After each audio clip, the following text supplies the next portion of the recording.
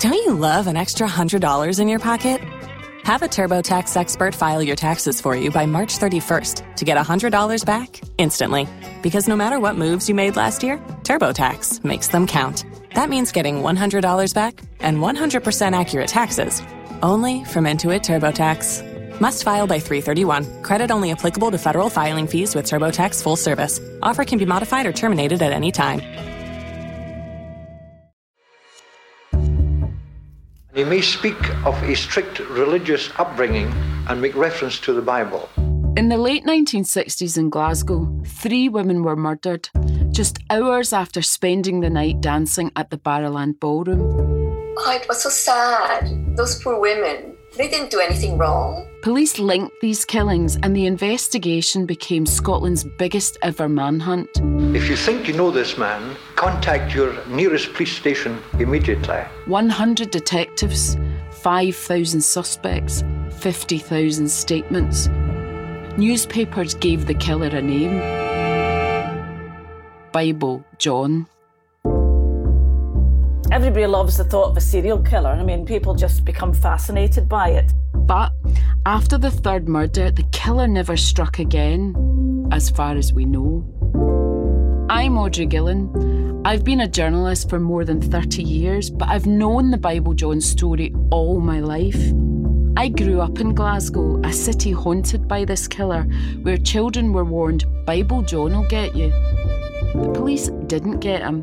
But then in 1996, more than 25 years after the last killing, there was a breakthrough in the case. A tent was erected over the family grave in Stonehouse Cemetery in Lanarkshire. Detectives had a prime suspect, and I was the reporter who broke the story. It was a sensational coup, that story. I interviewed the key witness and uncovered police notes on each of the killings. I've held on to those documents ever since, and now in this podcast, I'm revealing them for the very first time. I wonder whether they ever described a man as extremely fond of female company. They contain incredible detail on each of the murders, but they also reveal the attitudes of the detectives who wrote them, prejudices that may have blinded them in their investigations. Those Glaswegian women were routinely described as promiscuous, as heavy drinking. They almost shouldn't have been in a dance hall. It's time that prejudice was exposed. I want to tell the stories of Patricia, Jemima and Helen properly. Pat was a really nice lady, you know, just a normal girl. And discover what happened to the families they left behind. It must have been when I was a teenager that I got told that when my mum was young, her mum was murdered. I remember being stunned. All I know was that these ladies got killed. And somehow, someone related to me was one of them. I also want to return to this investigation that I last worked on 25 years ago and look at something I found in one of my old notebooks. They're dealing with a potential exhumation of a fabled Glasgow serial killer, but he's telling you that another story's a cracker. I don't know what it means, a parallel story that I missed at the time. A story which has never come to light.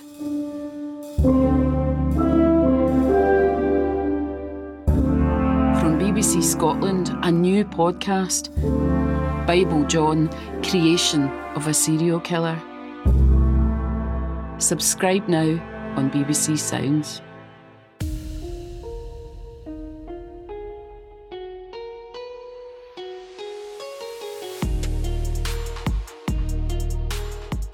Hey, lovely listeners, and welcome back to Crime Analyst and the Intelligence Cell. Now, this week, I'm super excited to be joined by award-winning writer and reporter Audrey Gillan. Audrey reinvestigated 3 horrific murders: Patricia Docker, Jemima MacDonald, and Helen Puttock. The police linked these 3 murders, and the investigation became Scotland's biggest manhunt. Listen to Audrey's 10-part series, Bible John, Creation of a Serial Killer, before you listen to my interview with Audrey, and I guarantee you won't regret it. It's time incredibly well spent. You see, for the first time, you'll hear about the actual victims, Patricia, Jemima and Helen, and you'll hear from their families and some of the investigators too. Now, full disclosure, I know the case, but I can tell you this is the first time that there's been an actual focus on the victims, who they were, how they lived, the fact that they were mothers and working mothers.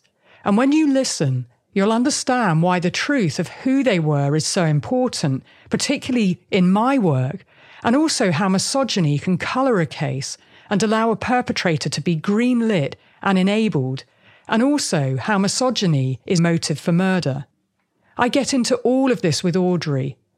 Just a heads up that this was recorded before Baroness Louise Casey published her independent review into the standards of behaviour and culture of the Metropolitan Police Service. Now, this report and its findings are relevant to policing all across the world, and I can tell you that the findings have really rocked national policing in the UK. So I highly recommend that you listen to my Crime Analyst episode number 123, The Murder of Sarah Everard, a deep dive into the culture of the Metropolitan Police Service as well. And I also want to flag that we should also consider the media's role in naming serial killers and how the media and crime writers frame women. Okay, so I'm getting a little bit ahead of myself, but you can probably tell that I'm really excited for you to hear this interview. And just to say, as always, listener discretion is advised. We do get into the details and the context, the granular details about the cases. And so please take great care when you're listening to this. Okay, with that having been said, let's dive into this fascinating interview with the brilliant Audrey Gillan. Well, hey, lovely listeners, welcome back to Crime Analyst and the Intelligence Cell. And with me today, I've got a very special guest who I've been wanting to speak with for a very long time. Please introduce yourself, Audrey. Hi, so my name is Audrey Gillan. I'm a journalist and broadcaster. And Laura wishes to speak to me more specifically because I recently made a podcast for the BBC, which is called Bible John, Creation of a Serial Killer.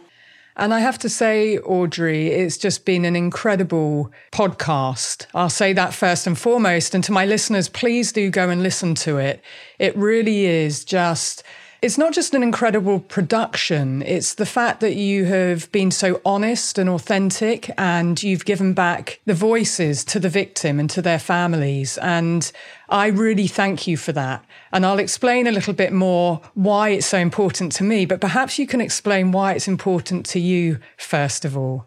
Well, I grew up in Glasgow, and in the late 1960s, 3 women were murdered after dancing in a venue called the Barrowland Ballroom. They had gone there for a fun night out, and before they managed to get home after the night out, something happened. They met a man and they were found the following morning and they were strangled.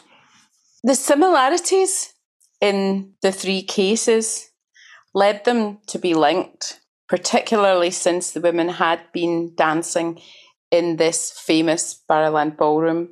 But the women also had their periods. They were found quite close to their homes. They were strangled.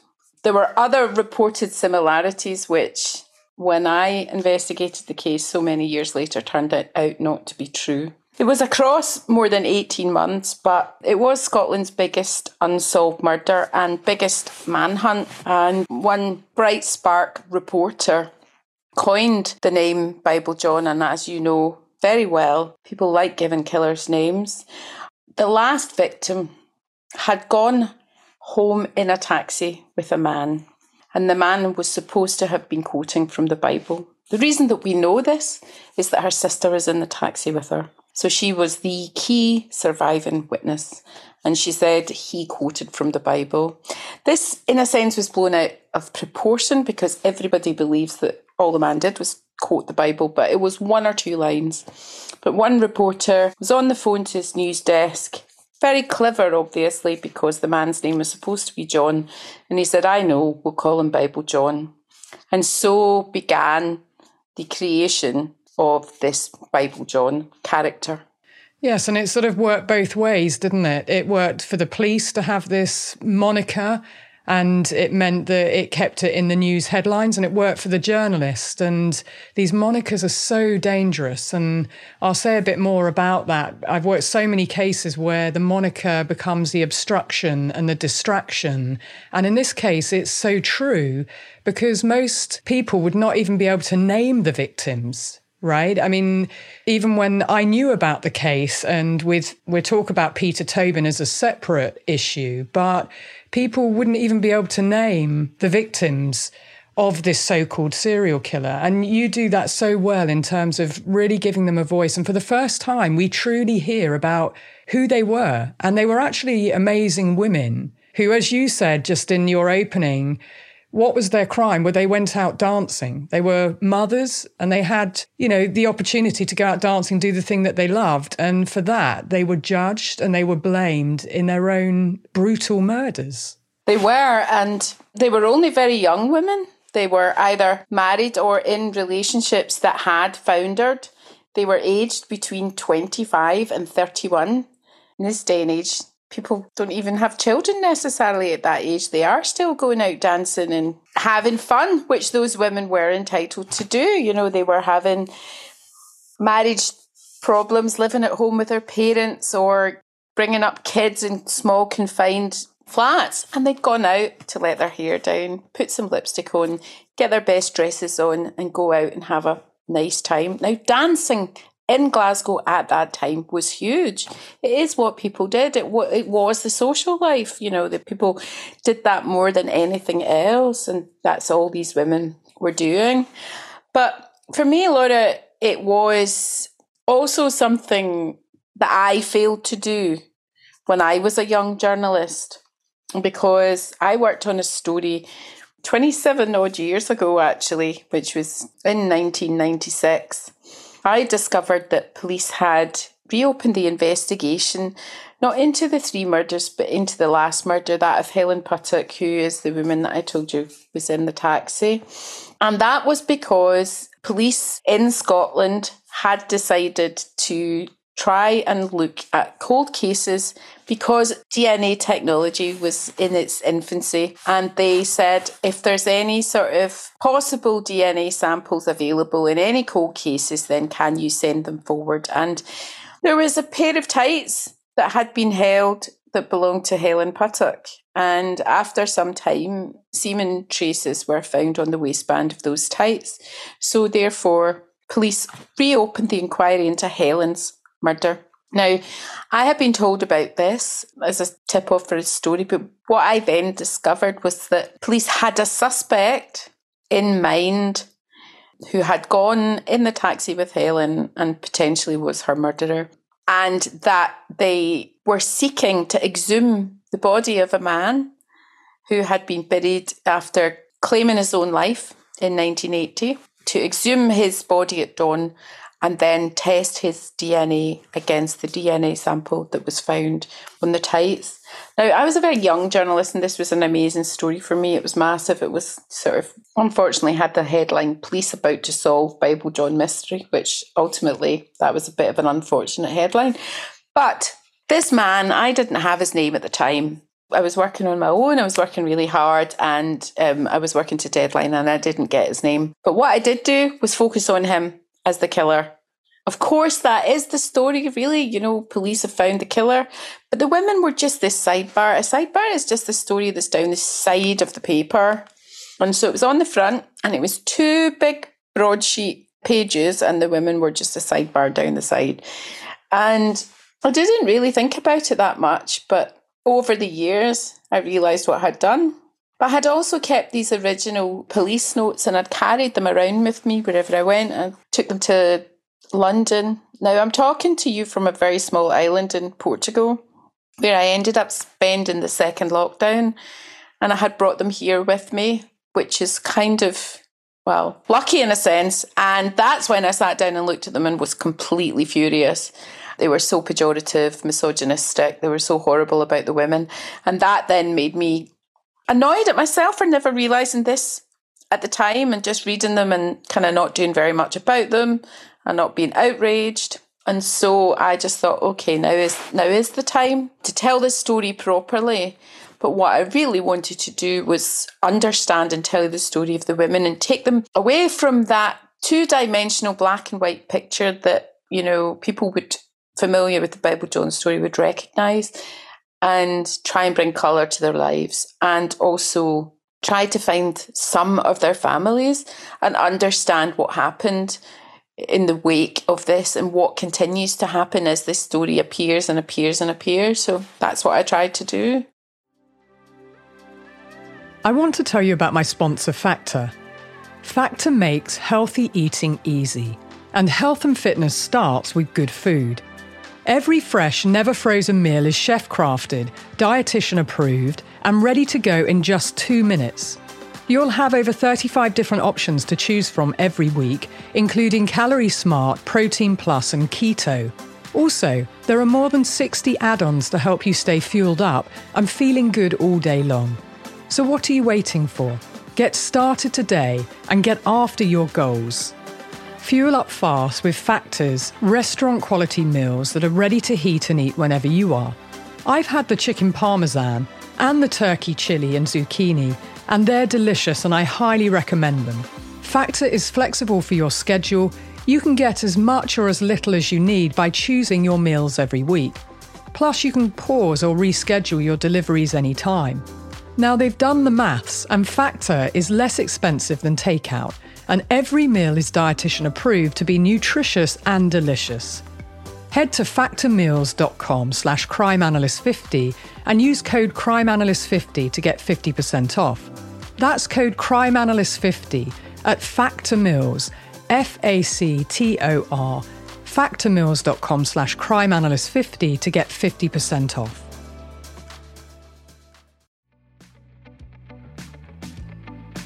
Let's talk makeup for a moment.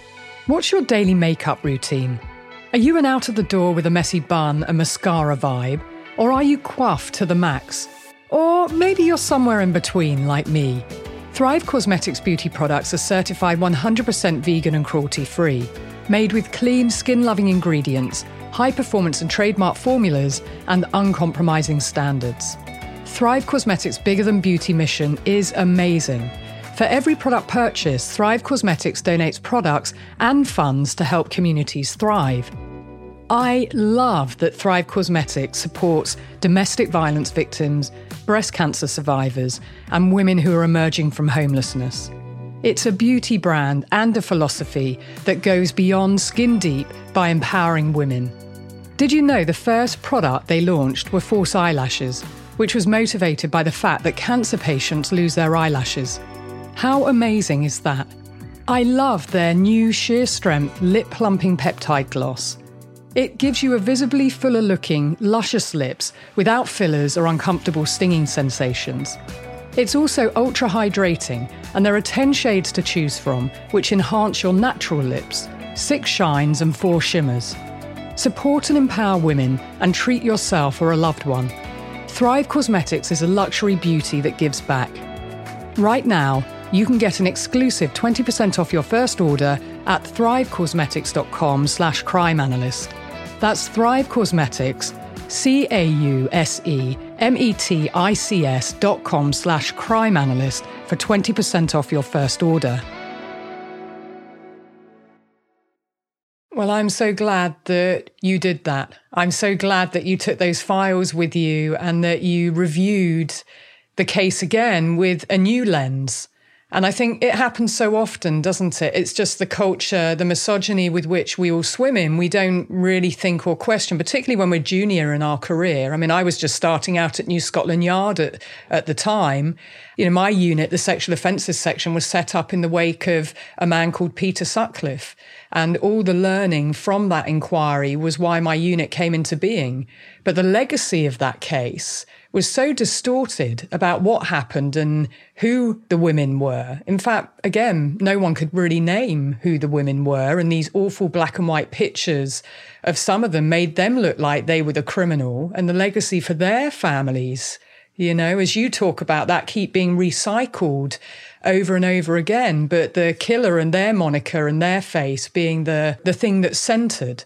And that becomes the legacy. And what I really loved about what you did as well was the children who are the legacy, who live with this, who oftentimes we don't hear their voices.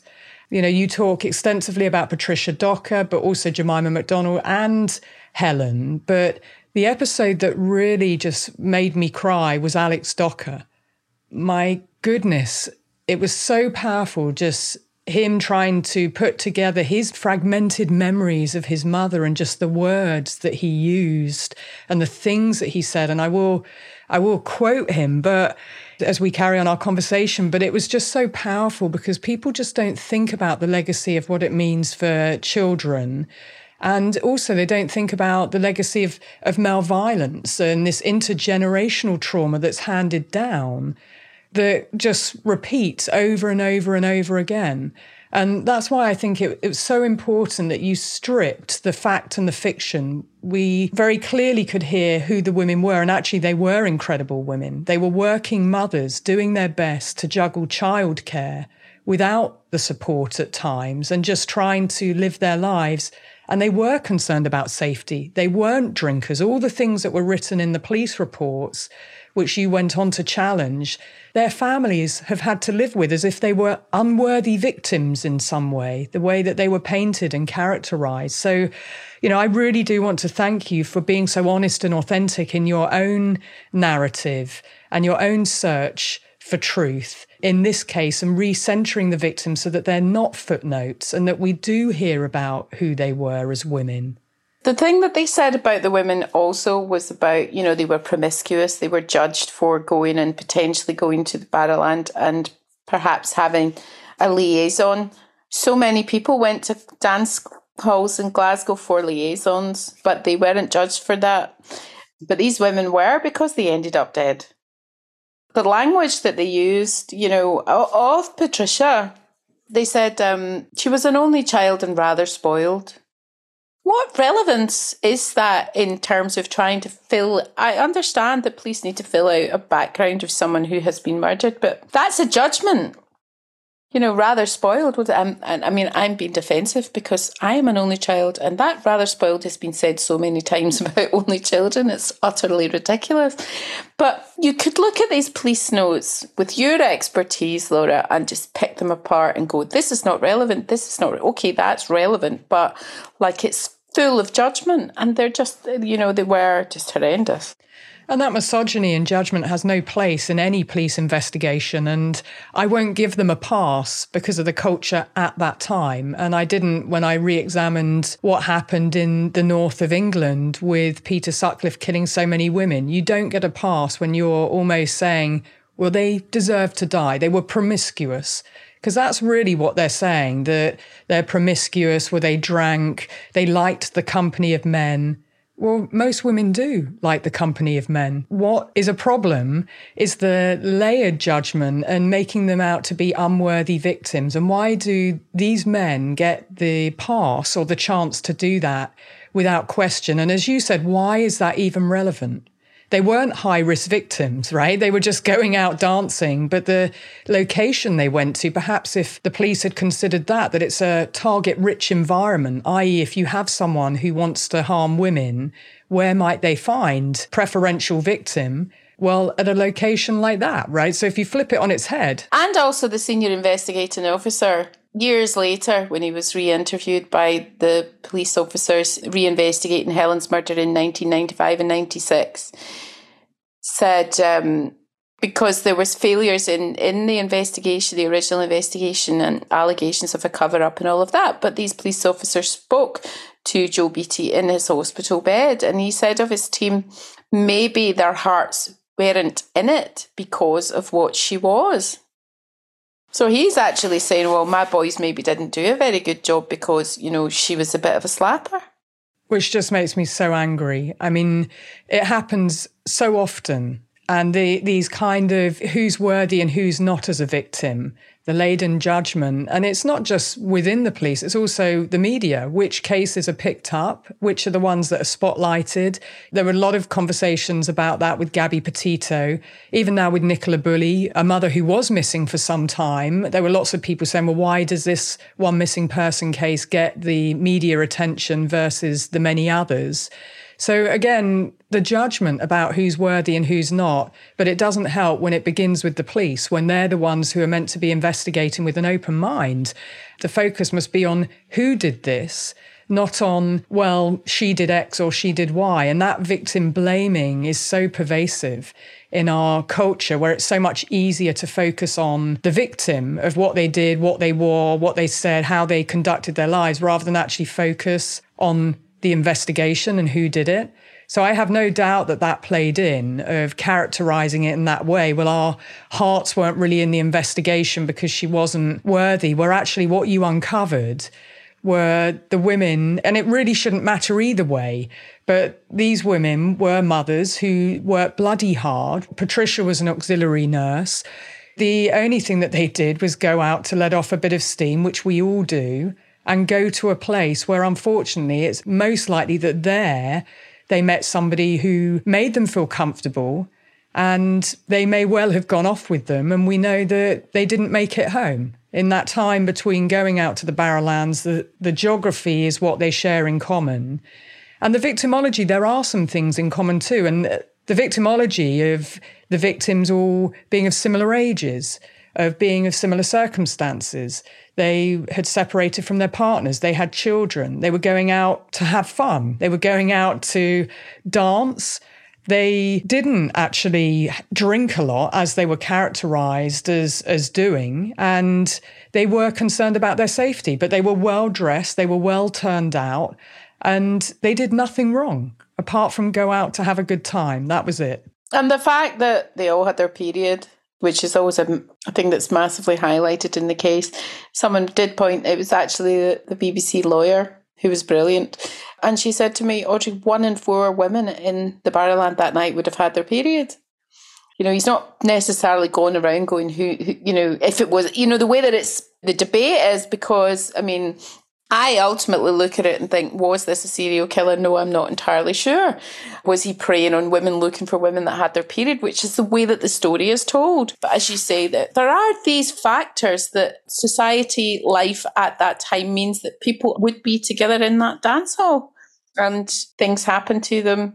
It may not have been this one Bible quoting serial killer that went home with these women and strangled them. Another thing that's said about the cases is that they were all raped. They weren't all raped. You'll remember that I kind of emphasised quite a bit in it that they always spell Jemima McDonald's name wrong and get her age wrong. They never couldn't, and that continues to this day. It must be actually the picture captions. This is an unfortunate picture of Jemima, and the picture caption on it must just be spelt wrong with her age wrong, and it continues and continues and continues. I'm still in contact with Alex Docker, whose episode you loved so much, and I don't know if you know that that's him playing the guitar in tribute to his mother as well as the words. It's really an utterly remarkable episode, and it's all his. There is also, though, a small and precious collection of photographs of my mother as a baby, as a small child, as a teenager, and as a happy young woman on her wedding day. 4 photographs in all. In some, a sense of mischief and humour in her eyes. The last is known to everyone familiar with the terrible events that took place in the dark alleys of 1960s Glasgow. This beautiful young woman, my mother, a stranger to me really, with bright green eyes and auburn hair full of life and laughter. Her name is remembered by many millions, only by the manner of her death. Her wedding photograph is stamped on history and in the lurid headlines of Scottish newspapers. It is public property. But I have my version, the full version, with her and my father, flanked by her parents, John and Pauline. Pat is smiling shyly and is wearing a stiff-looking white dress with a crossed white decoration in her hair. In her hand, a small bunch of white flowers. Fragile, beautiful, and so young. I think of all the micro decisions that must have led to the night she was taken from me. And I wish that somehow I could reach back and save her from her fate, to make a change. I have had, so far, an enjoyable and interesting life, but I sometimes wonder if the impossible could be achieved. In what world would I be living, and who would I be?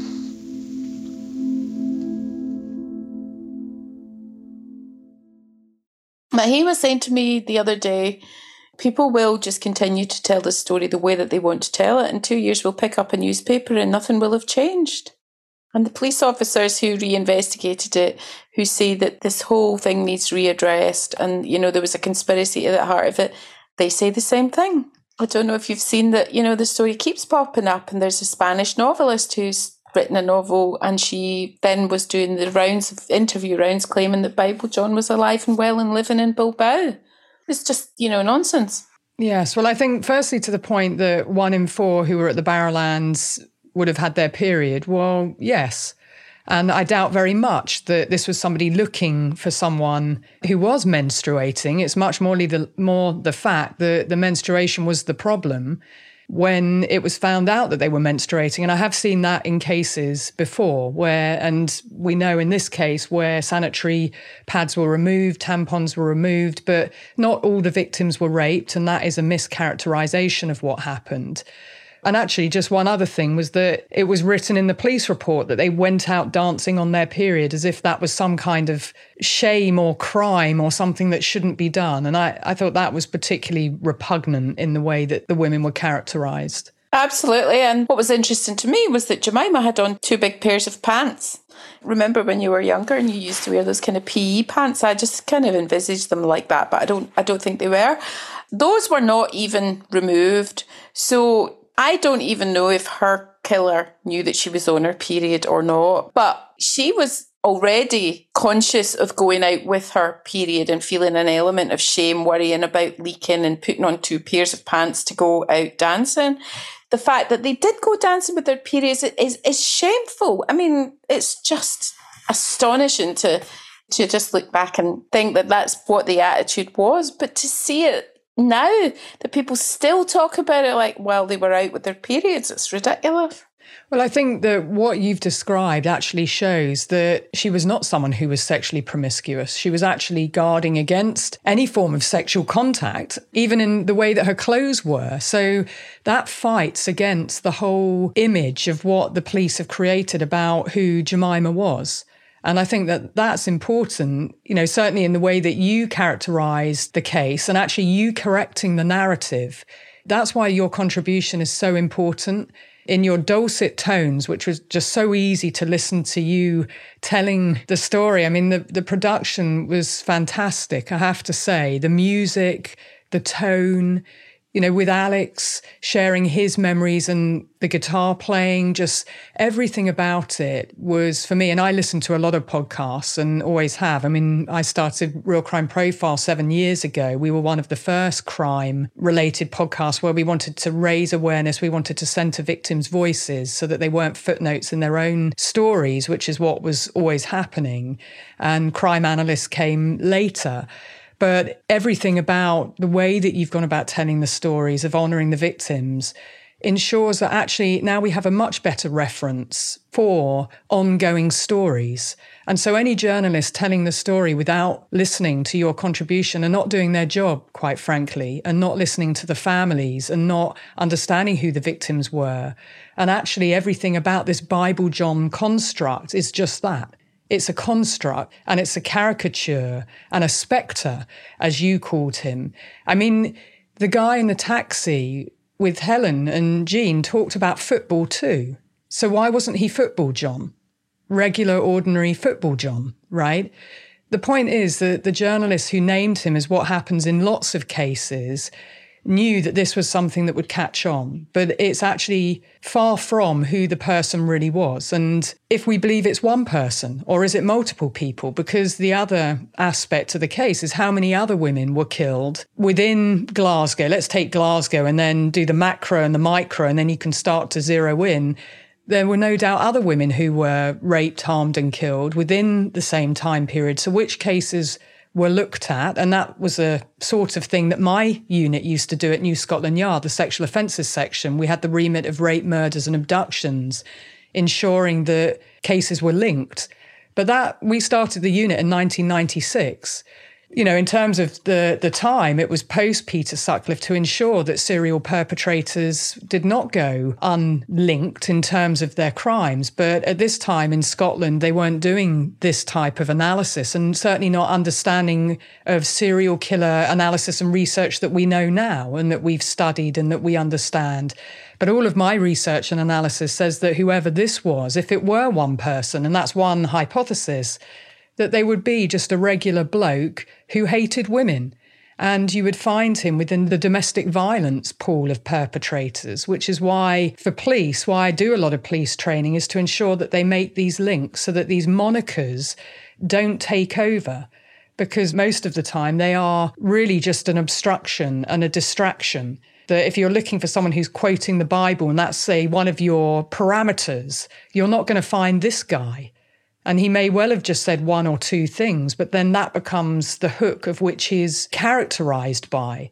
And therein lies a massive problem. You've got so many myths about this case. I counted 7 of them at least, which is the myth of the victims, who they were, that was created. And as you mentioned, being sidebars or footnotes, but no real detail about who they were. The myth of the serial killer. Well, not a lot was known about serial killers back in the day. And that's a lot of the work my unit was doing as well, of analysing who these individuals were who chose to kill, primarily women, sometimes children. But the myth of motive, you know, what was motivating? Let's say if this was one perpetrator, what's the motivation? To me, it's about power and control, misogyny, hatred of women. And we're only really just understanding that now. And I'm doing a lot of the work to make sure people understand why femicides, why men choose to kill women. But the myth also about the investigation, in the questioning of if the senior investigating officer missed such basic things like interviewing a suspect at the police station, rather than just having casual conversations with someone like George Puttock, what else was missed? You know, and that's a really important question in a case like this. You can't just take it for granted that everything that should have been done was done in the right way and that journals and logs and decision policies were written up, which leads into the myth of the SIO, the senior investigating officer. And you uncovered this myth around the senior investigating officer. He became a legend and therefore he was unchallenged, unquestioned. And that for me is a major problem in police circles, that when someone maybe solves one case, they then become this legend and no one challenges them and there's no accountability. And the other 2 myths, the myth about him being one serial killer that is Bible John, the name that's attached, which is, in my opinion, completely wrong. And the moniker that's attached to that, completely wrong. The image of who he was, completely wrong, which is so dangerous. In the case of Peter Sutcliffe, he was called the Yorkshire R word. And because of that, people thought, and the investigators thought, he was some big, crazed, scary individual, so that when they had Peter Sutcliffe in front of them 14 times, they thought couldn't possibly be him. And they missed him time and time again because of that moniker. Mm-hmm.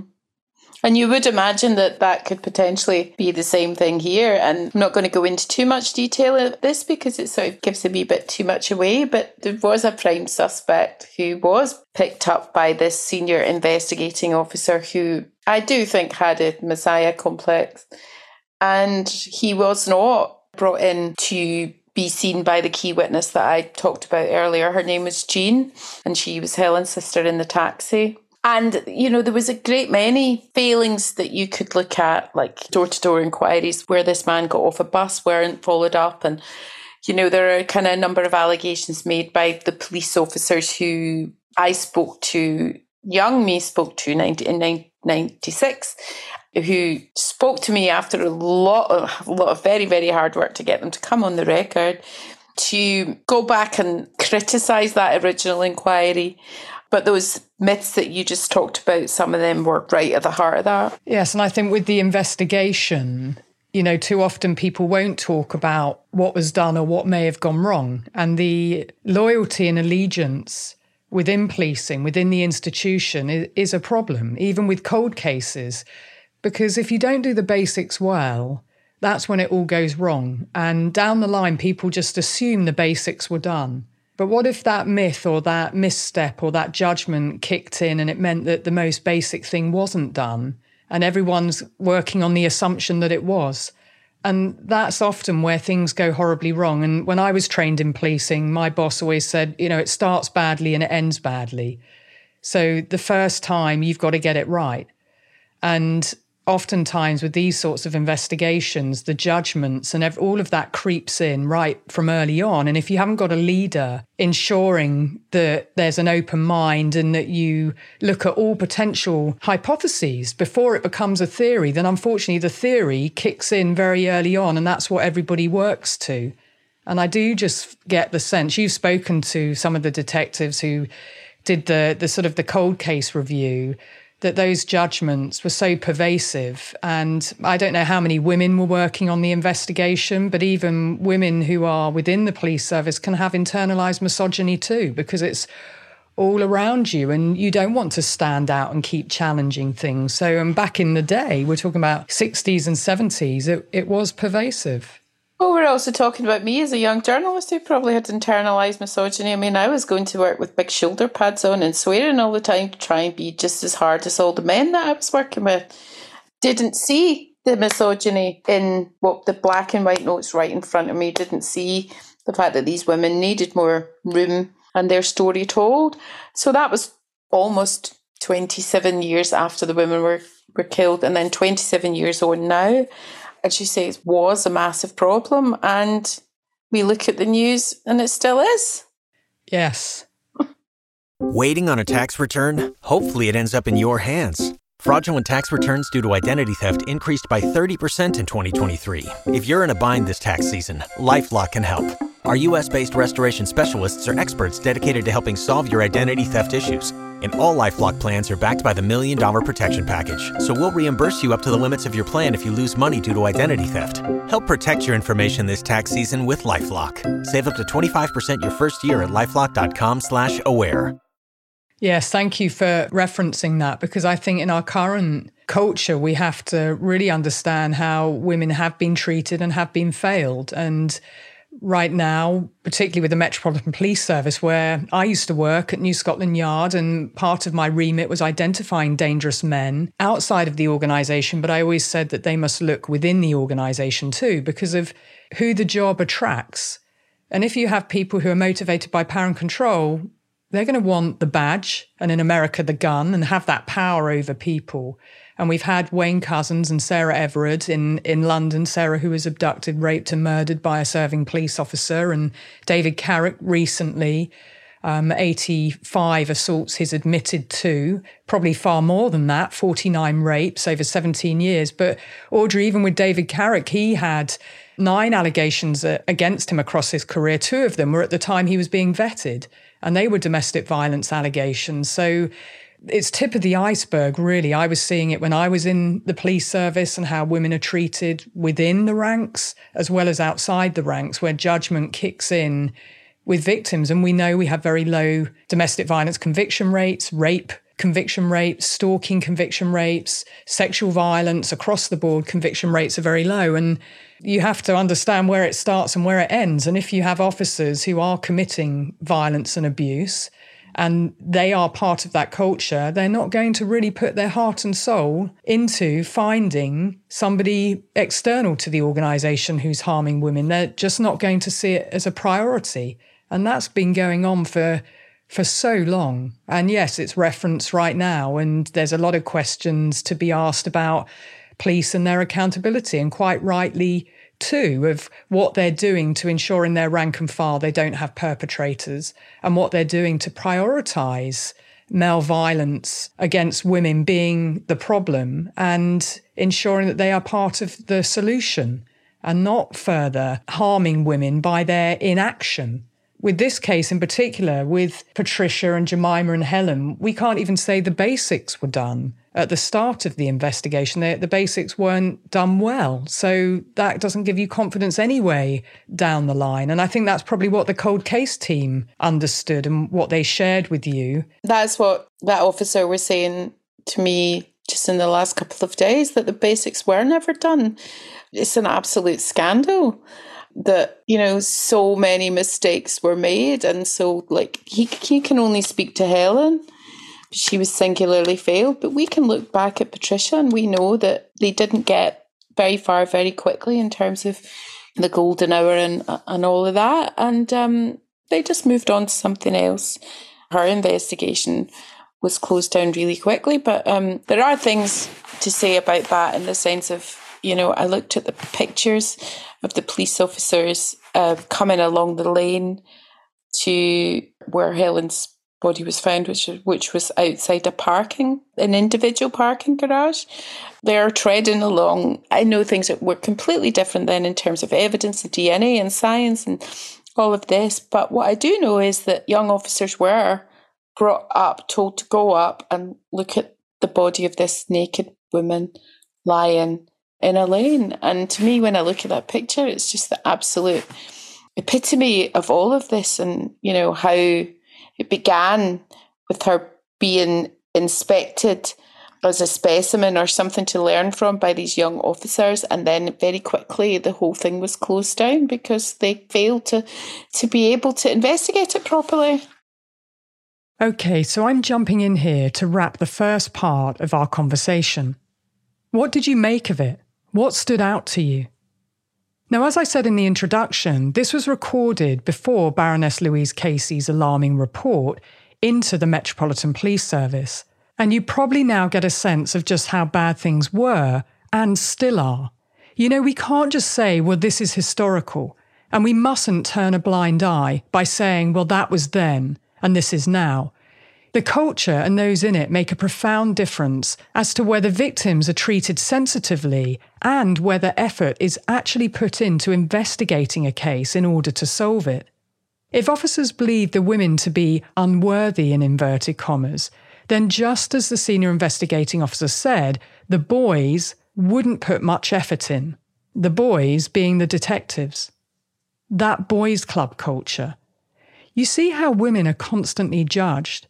And yet each of these women, Patricia, Jemima, and Helen, deserved so much better. Their families deserve so much better. Not the retelling and rehashing of inaccurate and judgmental information that serves no one other than the killer or killers. And you'll have to listen to part 2 of this fascinating conversation to find out exactly where I land. Okay, until next time, be curious, ask questions, and always trust your instincts.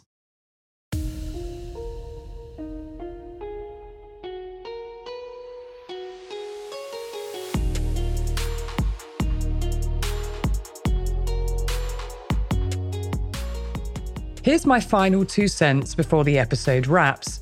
If you like what I do, please take 2 minutes to leave a 5-star review wherever you listen to Crime Analyst or on the website www.crime-analyst.com. It really helps others find me and also helps with the ratings. Crime Analyst is written, produced and hosted by me, Laura Richards. Sound engineering by Jason Sheasley at Abridged Audio. Cover art and graphics by Chris Rowbottom at Syndicate, and music by Kilrood.